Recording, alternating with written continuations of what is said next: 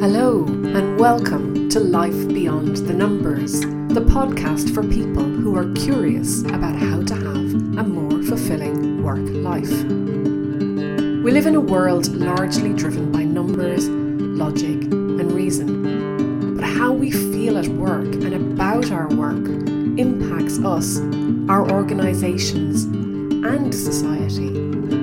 There is a relationship between the numbers of our organisations and the life beyond the numbers.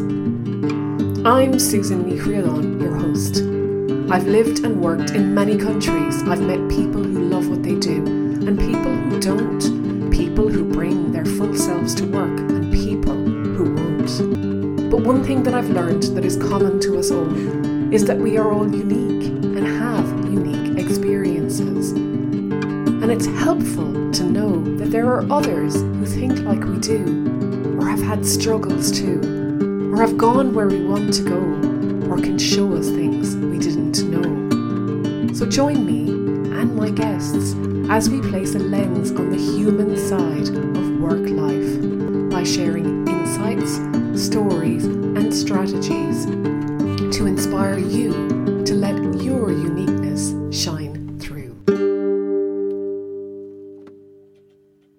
Hello and welcome to episode 150 of Life Beyond the Numbers. This episode is going out on Saturday, November 11th. And when this episode airs, I will be far, far away on my holidays. I'm recording this in advance, just a week in advance. And firstly, I just want to say that the episode I put out on October 14th, when I released it first, I uploaded the wrong episode by mistake. I uploaded an earlier conversation with the same person, David Lee. So if you happen to download that episode when it came out on October 14th, you may have heard a repeat of episode 102.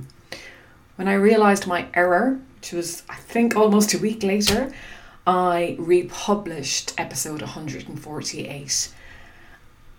And you can go back and download it if you haven't heard it. So apologies to my listeners for that error. If you did hear episode 102 repeated as episode 148, I hope you got something from it listening to it again, and maybe it was the first time you heard it. The second thing I want to say is that I submitted the final manuscript for Leading Beyond the Numbers, How Accounting for Emotions Tips the Balance at Work, yesterday. It was a triumphant crossing of the finish line, I can tell you. I was absolutely feeling exhausted and excited and relieved and proud. Yeah, I felt proud of my accomplishment. It'll go through a couple of rounds of edits and will be published mid next year. So it's all very, very exciting. The last few weeks have been incredibly intense. A lot went into the last couple of weeks. It's incredible what we can do when we put our minds to it and really focus. The one thing I'll say though is the time change really impacted me this time. At least that's what I think it was. I just kept waking up way too early for the week. And yeah, anyway, these things happen, right? I also shared a draft of the book with some beta readers, and that was really interesting because it was quite scary to send my manuscript out to people, but very, very rewarding. It was fascinating to see the book being read by other people, and they brought it to life for me in a way that I couldn't do for myself. And their input and comments and questions certainly helped me strengthen the manuscript. So I'm really, if any of you are listening, I am so grateful for what you have contributed. So I'm about to head off on holidays, like I said, Later today, we are flying away for 2 weeks. I am really, really looking forward to that. For those of you who listen regularly, during the summer when I was working on the book, I was putting out speeches that I had done during my Toastmasters days. And actually, I have one that is related to birthdays. I am going to be celebrating a milestone birthday while I am on holidays. And so actually, it's the perfect timing to put out this episode. I did this speech first 4 years ago. I just amended it slightly so that it was fit for this purpose. But it's pretty much still a speech that I did at Toastmasters 4 years ago. It will give you some more insight into me and who I am. I hope then to resume normal scheduling from the end of November through to the end of the year. Watch out for regular conversations coming back again. And thank you for listening. What's amazing is doing this podcast, and I've talked about this before, has had such a profound impact on my life and continues to. And it really comes through in the book as well, because a lot of conversations I had inspired parts of the book, and there are extracts from some of the podcast conversations included in the book also. So, like I said, thank you for listening. I hope you are keeping well wherever you are in the world, and the next episode will go out on the last Saturday in November. Until then, ciao. I love my birthday, and I always make an effort to celebrate it. And I know there are people who cringe as the years go by. I'm going to be 50 this year. And of course I've thought over the years, oh my God, I'm getting old. And then invariably some aged relative will usually say something like, but sure, you're only just a spring chicken. And I hope I hear that one for many years to come. When I turned 40, my dad told me that morning, my mom sat up in the bed, first thing, turned to him and said, I can't believe I have a child who is 40. I can't believe I am still a child in someone's eyes. If you ask me about any year, I'll probably be able to tell you where I was, who I was with, and what I did to mark the occasion. On my 40th birthday, I went to New York with 2 friends. On my 32nd birthday, I was in Pakistan as part of an emergency response team to the 2005 earthquake.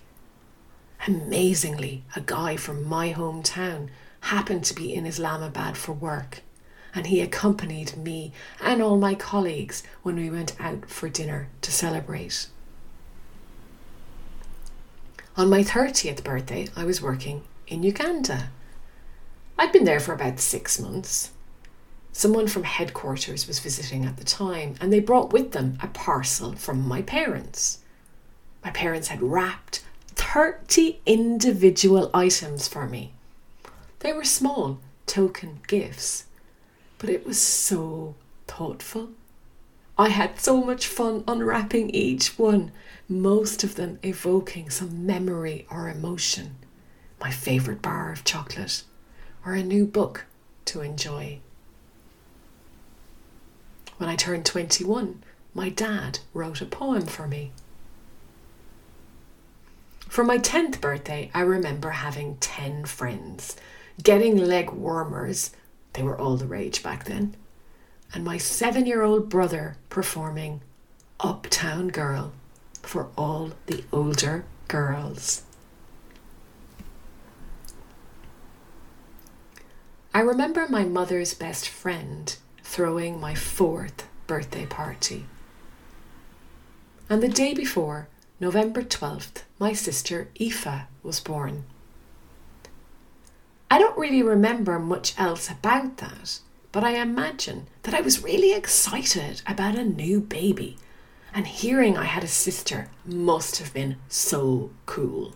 The best birthday present. I already had a younger brother, and I'm sure I was dying for a sister.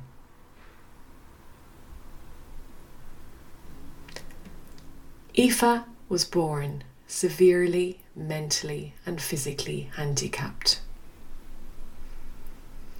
It was a difficult birth. Aoife was taken away by the doctors, and my mother was left wondering what was going on. She says that eventually she was told that her newborn was in an ambulance being taken to a hospital about 100 miles away. Can you imagine? This was Ireland in the 1970s. Aoife eventually came home. She had pneumonia several times in her first year. My parents were constantly in and out of hospital.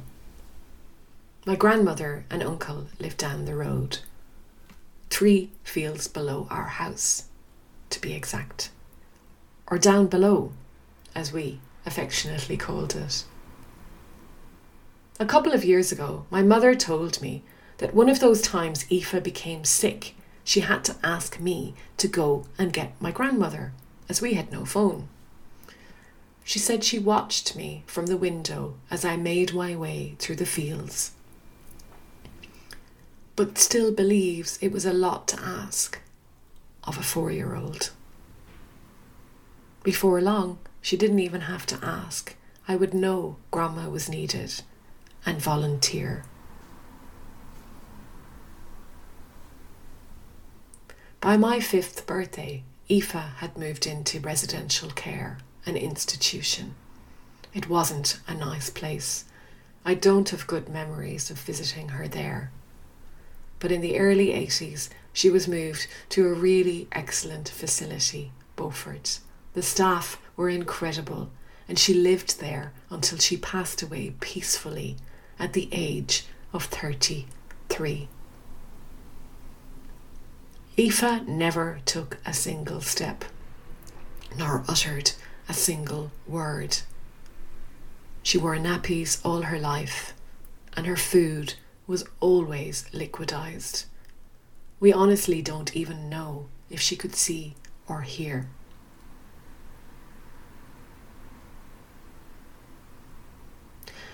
Aoife would have been 46 this year, and our birthdays are inextricably linked.